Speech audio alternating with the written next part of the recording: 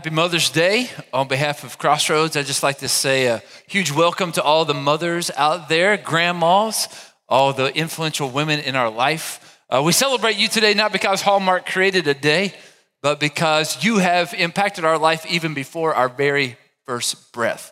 So thank you for all that you are, and thank you for all that you do for people like me. I'm blessed to have a front row seat for the past 24 years of my wife being a great mom to our three kids. If there's anything redeeming about our three kids, it's all glory to God and thanks to her. She has done a lot of heavy lifting, and what my kids see in her is a heart that loves Jesus, a heart that's selfless and intentional and hardworking.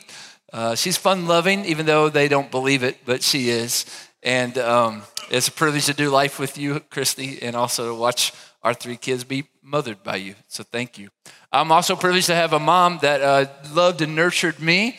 And I've said this before, but like as a pastor's kid, it wasn't my dad's sermon one day a week that made me into the man I am, but my mom's sermons the other 6 days, right? So together they made it quite a pair. And my mom taught me a lot of different lessons: how to vacuum a floor, how to dust furniture, how to wax linoleum flooring, how to clean toilets, how to iron. It wasn't until I was an adult why I realized she taught me all those lessons, right? She got the benefit of that too, and so has my wife. In fact, my daughter, my oldest, was about 10 years old, and one Saturday night I was ironing a shirt for church the next morning.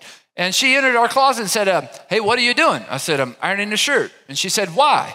I said, well, for church tomorrow. She said, well, why are you doing it?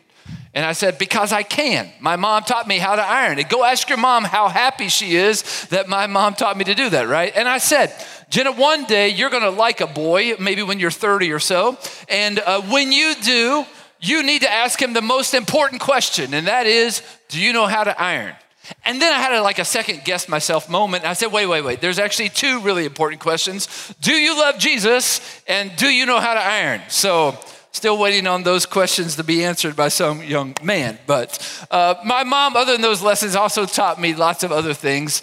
She taught me how to love Jesus. She taught me how to be hospitable and to be generous. She taught me how to just be creative, and there are a lot of lessons that I've learned from her. I'd just like to pray. Would that be okay? Just pray over our moms and those special women in our life. Let's pray together. God, thank you for making man and woman. Today we're very grateful that one of the good gifts that you have given to us is our mothers. Lord, I am grateful, maybe like many who are here today, for the moms that you've placed in our life. We didn't get to choose them. They didn't get to choose us, but out of that relationship, you have done some very wonderful things. And I, am here to say thank you for that. God, I'm also thankful that you have placed those people in our life to help us do life together. God, I'm also mindful that there are probably people here today who maybe don't have that great of a relationship with their mom. Maybe there's stress or strain or conflict. Maybe there's absence.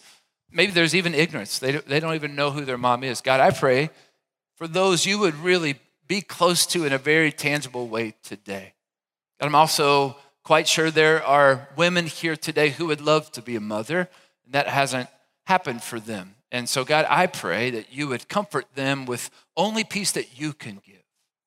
God, I thank you that you sent Jesus here to this earth to show us your heart. And Lord, as we study your word today, my prayer is that we get a fuller, clearer picture of who you are, who your son Jesus is, that we would make an informed decision about who he is in our life and what he means to us. I pray that through what your Holy Spirit teaches us, God, we would choose to worship Jesus. We choose to follow him. We choose to trust him. And I pray that the world would be different because of that. I pray that through the powerful name of Jesus. Amen. In 1961, the Popular Mechanics magazine ran a story about a guy named Dr. Irwin Moon.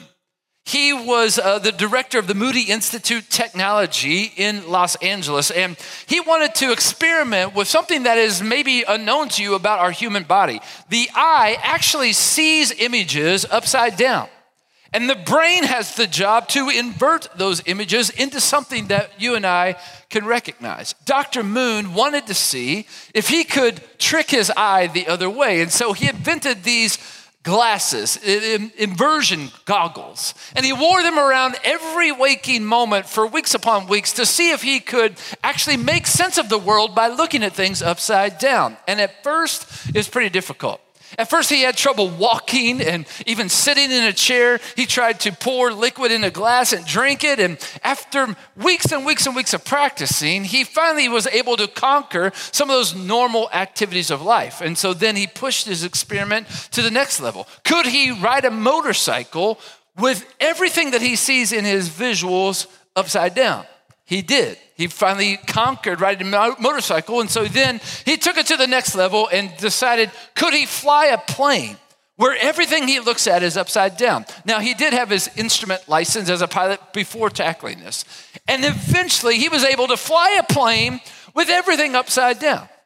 Now, the process of that taught him some very important things. First of all, he made a warning. He encouraged no one to repeat the experiment because he found himself so disoriented, not just when the goggles were on, but after he took them off. In fact, he was found to not be able to even speak coherently because this experiment had messed with his brain so much. Now, you might ask the question, why would our good friend Dr. Moon attempt something like that? Well, he wanted to demonstrate to you and me that we actually see things more with our brain than with our eyes. Over the past couple of weeks, we've been attempting to look at who Jesus is, to see him maybe more clearly so that we can make an informed decision that, is Jesus worthy of our worship? Is he worthy of our followership? Is he worthy of our trust? To do so, we've been looking at the moments of Jesus' life recorded in the Bible. And we've also been reading a book entitled The Jesus I Never Knew by Philip Yancey. Many of you have a copy of that book and you've been reading along. We've looked at things like the incarnation, the fact that Jesus is fully God but also fully human, and why that's significant and important. What can we learn about Jesus because of that? We also last week looked at the temptation of Jesus that he faced when he was head-to-head or face-to-face with the devil himself. Scripture teaches us that Jesus was tempted or has been tempted in every way that you are, except he never sinned. Now, if you were to take those two facts about Jesus, his incarnation and his victory over temptation, and you were to ask me, is that enough evidence for you to decide to worship, follow, and trust Jesus? I would tell you it is, yes.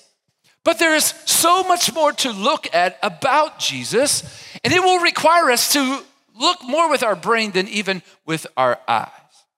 If you were to look at all the things said about Jesus by skeptics, by those who followed Jesus, and even those who chose not to him, one common description made of Jesus is that he was a great teacher. People were amazed at Jesus' teaching. He taught with authority. It was obvious that he knew what he was talking about. When I had geometry as a sophomore in high school, our geometry teacher was also the girls' basketball coach, and he made a confession the very first day of class that he had not had geometry since he was a sophomore in high school. And let's just say it had been a few years. I didn't learn a lick about geometry that year. Why? Because he had no clue what he was talking about, right? It was obvious with Jesus that he knew what he was talking about. He understood God more than anybody, and he was able to connect all kinds of dots. He connected the dots of the Old Testament history of God's people with what the kingdom of God was all about. And it was so practical. He said profound things that if you listened and you paid attention and even tried them out, you'd begin to see him even more clearly. Now, Jesus' life is recorded in the first four books of the New Testament, Matthew, Mark, Luke, and John. And there's many of teachings of Jesus recorded in those four books. In fact, many of the teachings that are kind of littered all throughout the other three gospels, Matthew kind of collects and clumps together in five major teachings throughout his book, the book of Matthew. And the first clumping of this has been entitled the Sermon on the Mount. Now, we're not sure if it was one occasion where Jesus ripped off this sermon all at one sitting, or if it was a culmination of many of the teachings all put together by Matthew. But by looking at it, we can actually recognize maybe some of the most famous teachings that Jesus ever gave. They're recorded in Matthew 5, 6, and 7. If you have a copy of the Bible, I'd encourage you to open it to there. We're not going to read line by line the Sermon on the Mount, but we're going to look at the Sermon on the Mount as a test sample of Jesus' teachings to see what we can learn about him and then make an informed decision about our relationship to him. I wonder if you could help finish some of these statements that Jesus made. They're pretty popular. Like, here's one. You are the salt of the earth, okay? You are the light of the, all right? Jesus says, if your right hand causes you to sin, what should you do? Cut it off. That's right. If your right eye causes you to sin, what does he say to do? Gouge it out, cut it out. Don't store up for yourselves treasures on earth, right?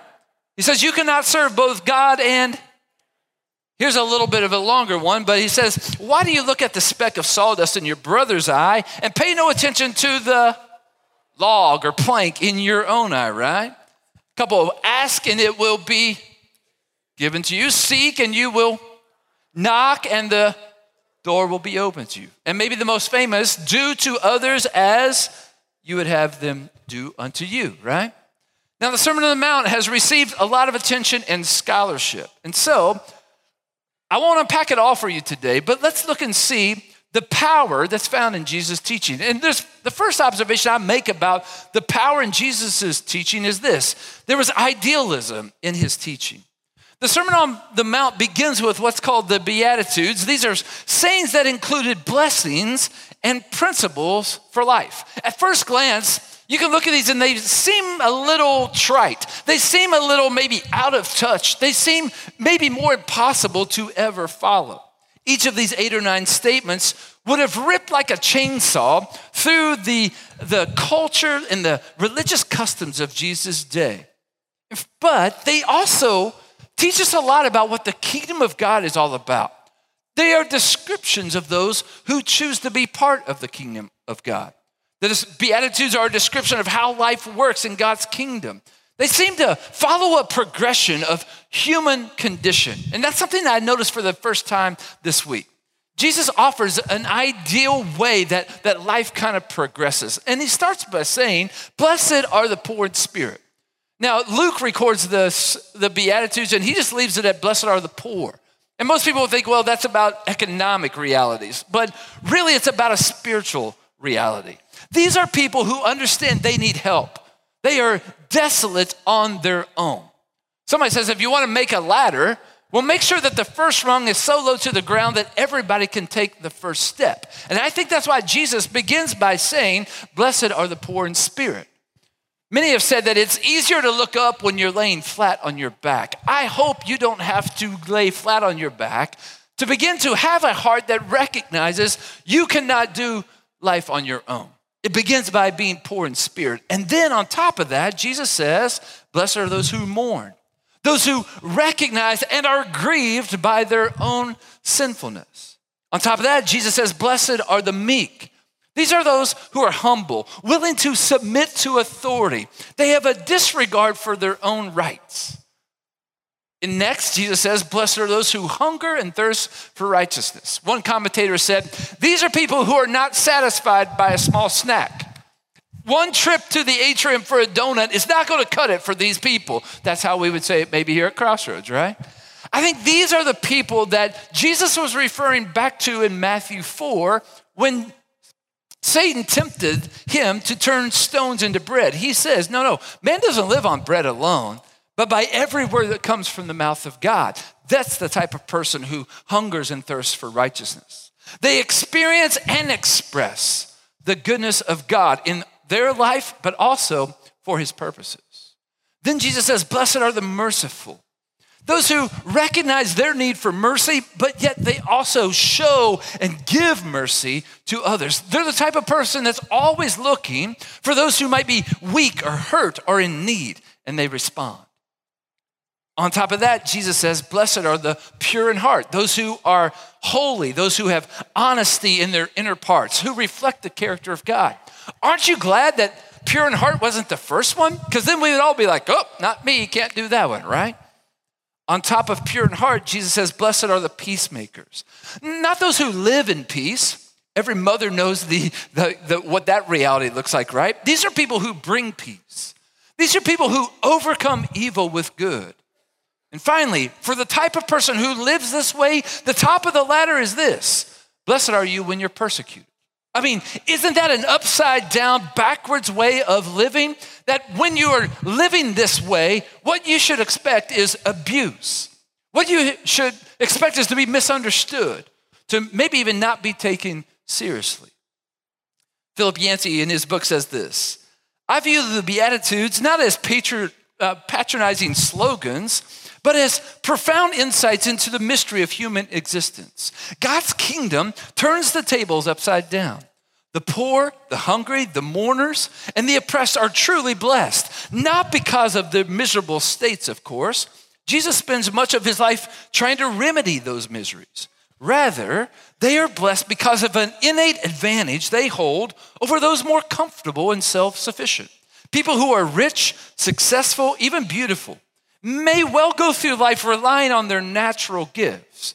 People who lack such natural advantages, hence underqualified for success in the kingdom of this world, just might turn to God in their time of need. The Beatitudes are not a list of to-dos to check off, but instead a description of who you and I are to be. Jesus' teachings define what the kingdom of God is, and he describes those who are part of it. And he's clear about the upside down way of understanding this. It's about ability, not desire. Yancey writes, not only did Jesus offer us an ideal for us to strive toward with appropriate rewards in view, not only did he turn the tables on our success-addicted society, he also set forth a plain formula of psychological truth, the deepest level of truth that we can know on earth. The Beatitudes reveal that what succeeds in the kingdom of heaven also benefits us most in this life here and now. Jesus' teaching involved the ideal. It also involved the true intent behind the heart of God. All of us recognize that rules have a backstory, right? I mean, there might be a rule at your workplace that says, do not place liquid containers on top of the copier machine. Why is that? Well, probably somewhere in history, someone placed a container of liquid on top of the copier machine, and somehow that liquid got out of that container and ruined the copier. So therefore, now there's a rule: do not place liquid containers on the copier, right? If I was to come to your house, there might be rules that you should obey or I should obey in the kitchen, maybe even in the bathroom. And if we got behind those rules, we would probably realize that something at one point went wrong in the kitchen, and now there's a rule. Something at one point went wrong in the bathroom, and now there's a rule. They may not be in print. If they are, they're probably on the refrigerator, right? Jesus came fully God and fully man to give us the backstory on God's heart, to give us the backstory on his laws and on his commands. Jesus was able to fully display the character of God. Many times in the Sermon on the Mount and throughout other recorded teachings by Jesus, he's revealing the true intent behind God's laws and instructions. The Old Testament kind of records God's people's inability to obey. I mean, they would hear what God instructed, and then they basically do the opposite or whatever they wanted. By the time Jesus came to earth, the religious leaders of his time had turned the law into a form of rules and regulations that were really designed to not anger God, really designed to earn their salvation, not really how to live and love in relationship with him. And so Jesus had to set that all straight. In fact, one of the statements he makes in the Sermon on the Mount, Matthew records, and he says this: "Don't misunderstand why I've come. I did not come to abolish the law of Moses or the writings of the prophets. No, I came to accomplish their purpose. I tell you the truth, until heaven and earth disappear, not even the smallest detail of God's law will disappear until its purpose is achieved. So, if you ignore the least command and teach others to do the same, you will be called the least in the kingdom of heaven. But anyone who obeys God's law and teaches them teaches them will be called great in the kingdom of heaven. I warn you, unless your righteousness is better than the righteousness of the teachers of the religious law and Pharisees, you'll never enter the kingdom of heaven. Jesus then proceeds to address the misunderstanding and misconceptions about the law. And he made several statements like this. He said, "You've heard it said, do not murder. But I say that anyone who is angry with someone or calls someone stupid or a fool is in the danger of the fire of hell." Now, he's not saying that anger and murder are on the same level in violence, but he is saying that both of them are equally the opposite of a life that honors God. He stresses how important it is to seek reconciliation between two people even before going to worship.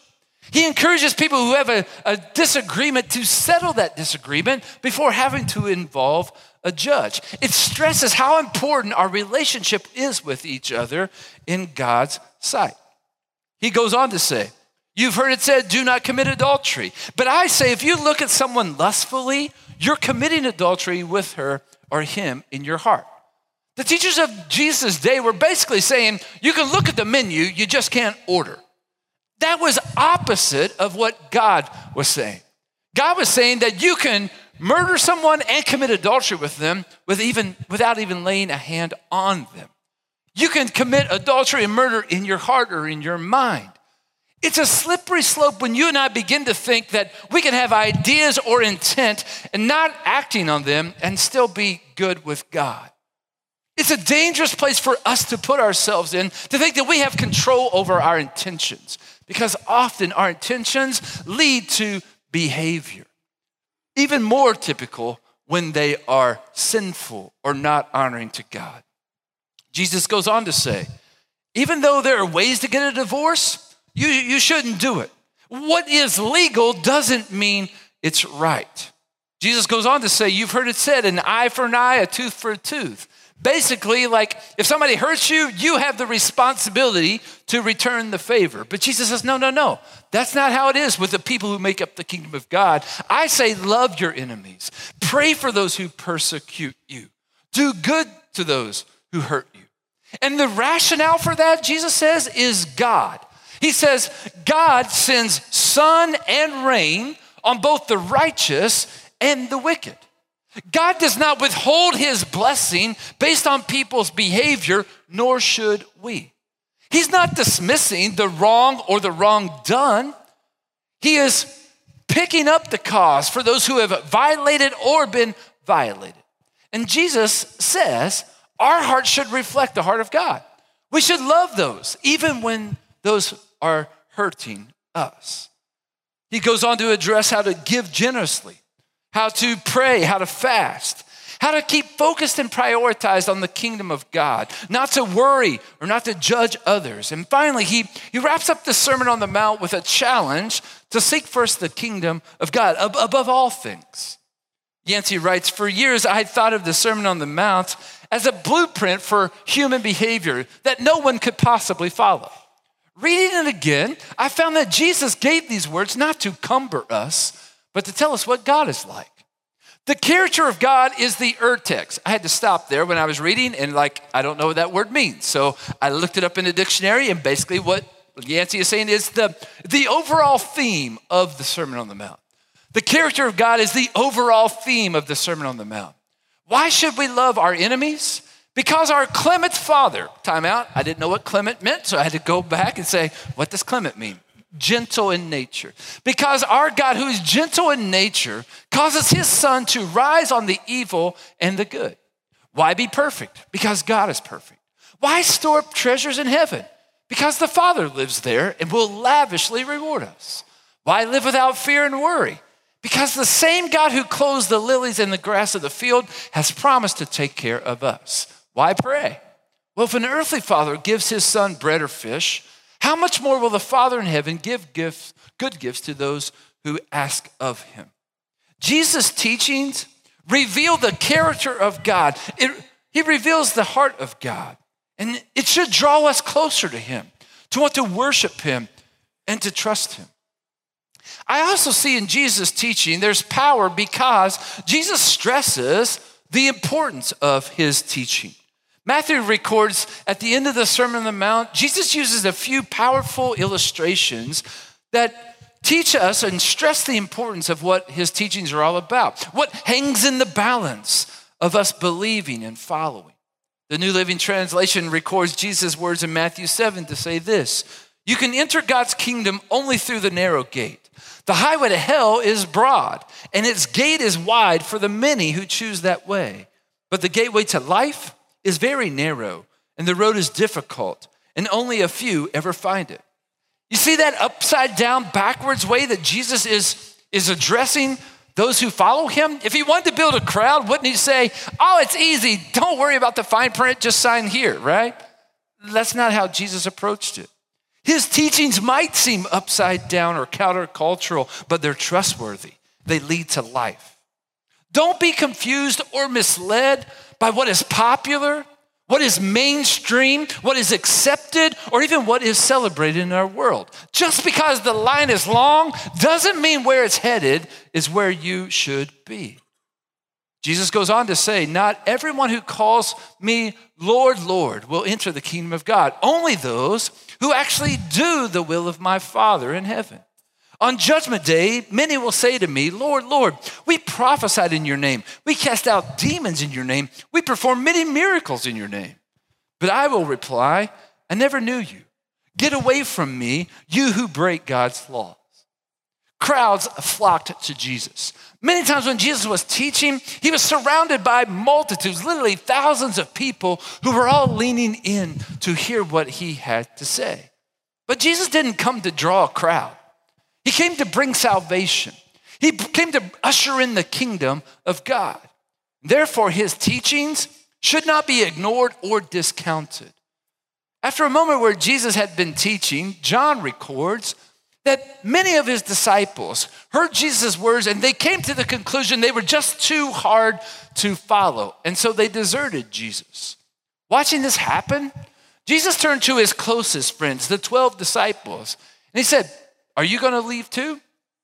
I love what John records Peter saying. He says, where else would we go?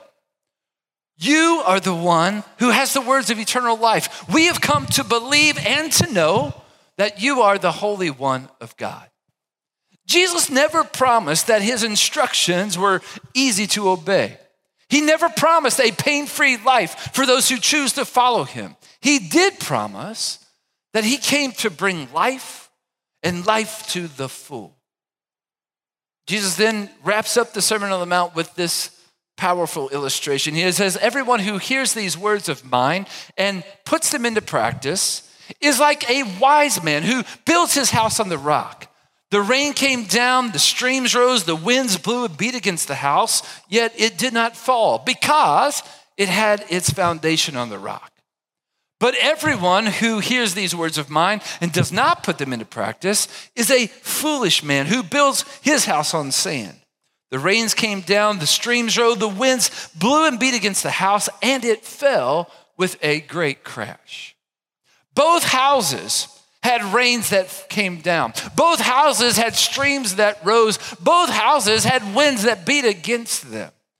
One built its foundation on sand, and it fell with a great crash. The other had a foundation that was built on a rock. And I think there was a pun intended. That pun was intended to refer to Jesus, who is seen as the rock. The house did not fall. Jesus' teachings offer you and me something to build our life on. History has recorded that Mahatma Gandhi, who was an Indian man who is known as a philosopher and just a guy who many people pattern their life after, he chose to pattern his life after the teachings of Jesus Christ. History does not ever record that Gandhi surrendered or acknowledged Jesus as the Lord and Savior of his life. He just saw the way Jesus lived and said, that looks good. I'm gonna base my life on that. And he did. And it influenced many people. One person influenced by the way that Gandhi lived his life was a person that you and I know in our country, Dr. Martin Luther King Jr. He saw the way that Gandhi responded to persecution in a nonviolent way and other aspects, and it rang a bell for Dr. Martin Luther King. He knew the source of that wisdom, and he did surrender his life to the lordship of Jesus Christ. Was Dr. Martin Luther King Jr. perfect? No, nor are you or I. But he knew the source of that wisdom, and he chose to acknowledge that. And the way that Jesus lived showed to be the right way. Yancey points out this. He says, though I have tried at times to dismiss the Sermon on the Mount as rhetorical excess, the more I study Jesus, the more I realize the statements contained here lie at the heart of his message. If I fail to understand his teachings, I fail to understand him. He goes on to write, Jesus knew how life works in the kingdom of heaven as well as in the kingdom of this world, fully God and fully man, right? In a life characterized by poverty, mourning, meekness, a hunger for righteousness, mercy, purity, peacemaking, and persecution, Jesus himself embodied the Beatitudes. Perhaps he even conceived the Beatitudes as a sermon to himself as well as to the rest of us, for he would have much opportunity to practice these hard truths. My summary of Jesus' teachings would be this: he practiced what he preached. I don't know about you, but for my own understanding, my own investigation into Jesus' teachings, they all look like a bunch of words on a page for many parts of my life. For most of my life, I went to Sunday school and to church and was influenced by godly parents and had many spiritual people poured into my life to teach me what Jesus' words were. But they never came off the page until I started to test to see if they really did work out in the end. What Jesus had to say, was that really the way to treat the people around me? What Jesus was teaching, is that really the higher way, the best way? And while I can stand before you and admit that I have not been perfect at following Jesus' teachings, I have found in them the only way to truly live.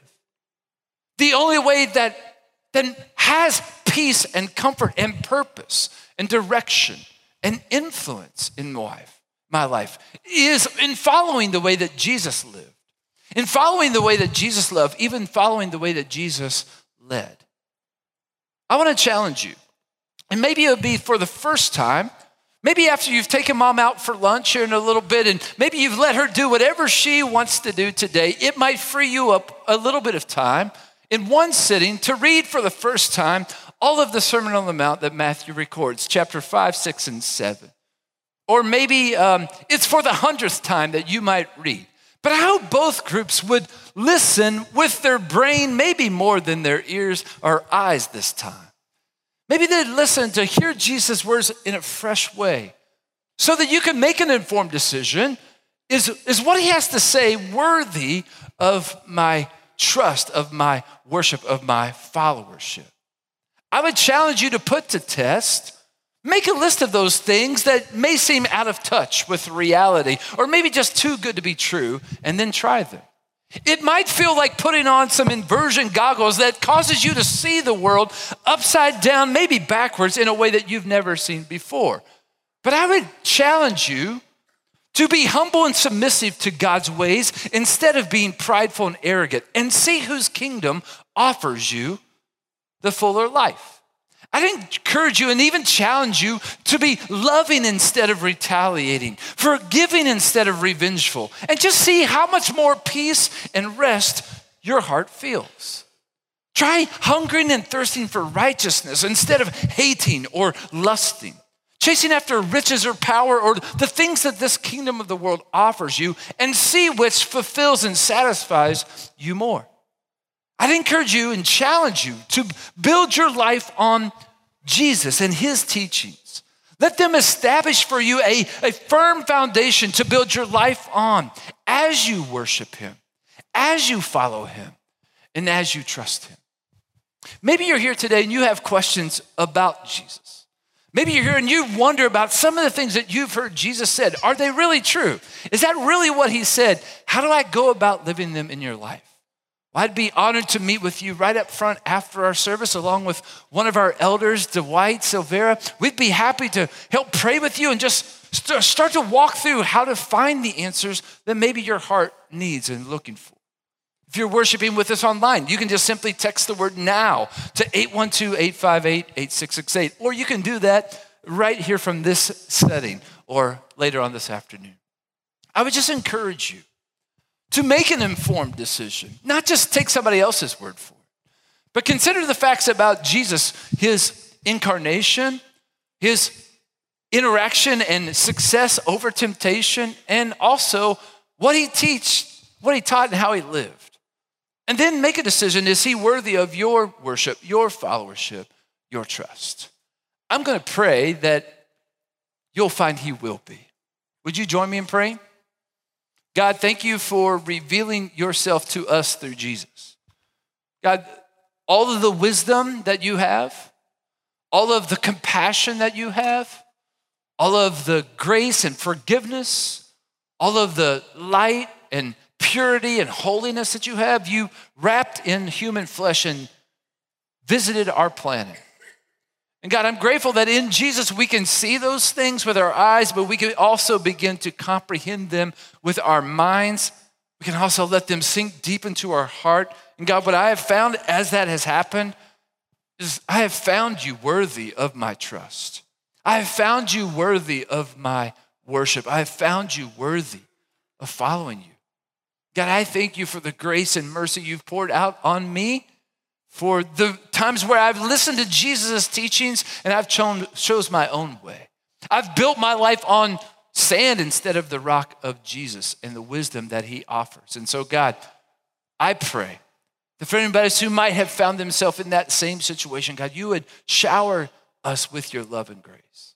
And God, I pray that we would begin laying our lives more and more on the foundation found in Jesus, in the teachings, in his example, in his way of life, the way that he treats other people, God. And even if the world calls us foolish, seems like that we're living out of touch with reality or marching to a different beat, God, I pray they would at least notice and see a clear picture of your heart and who you are.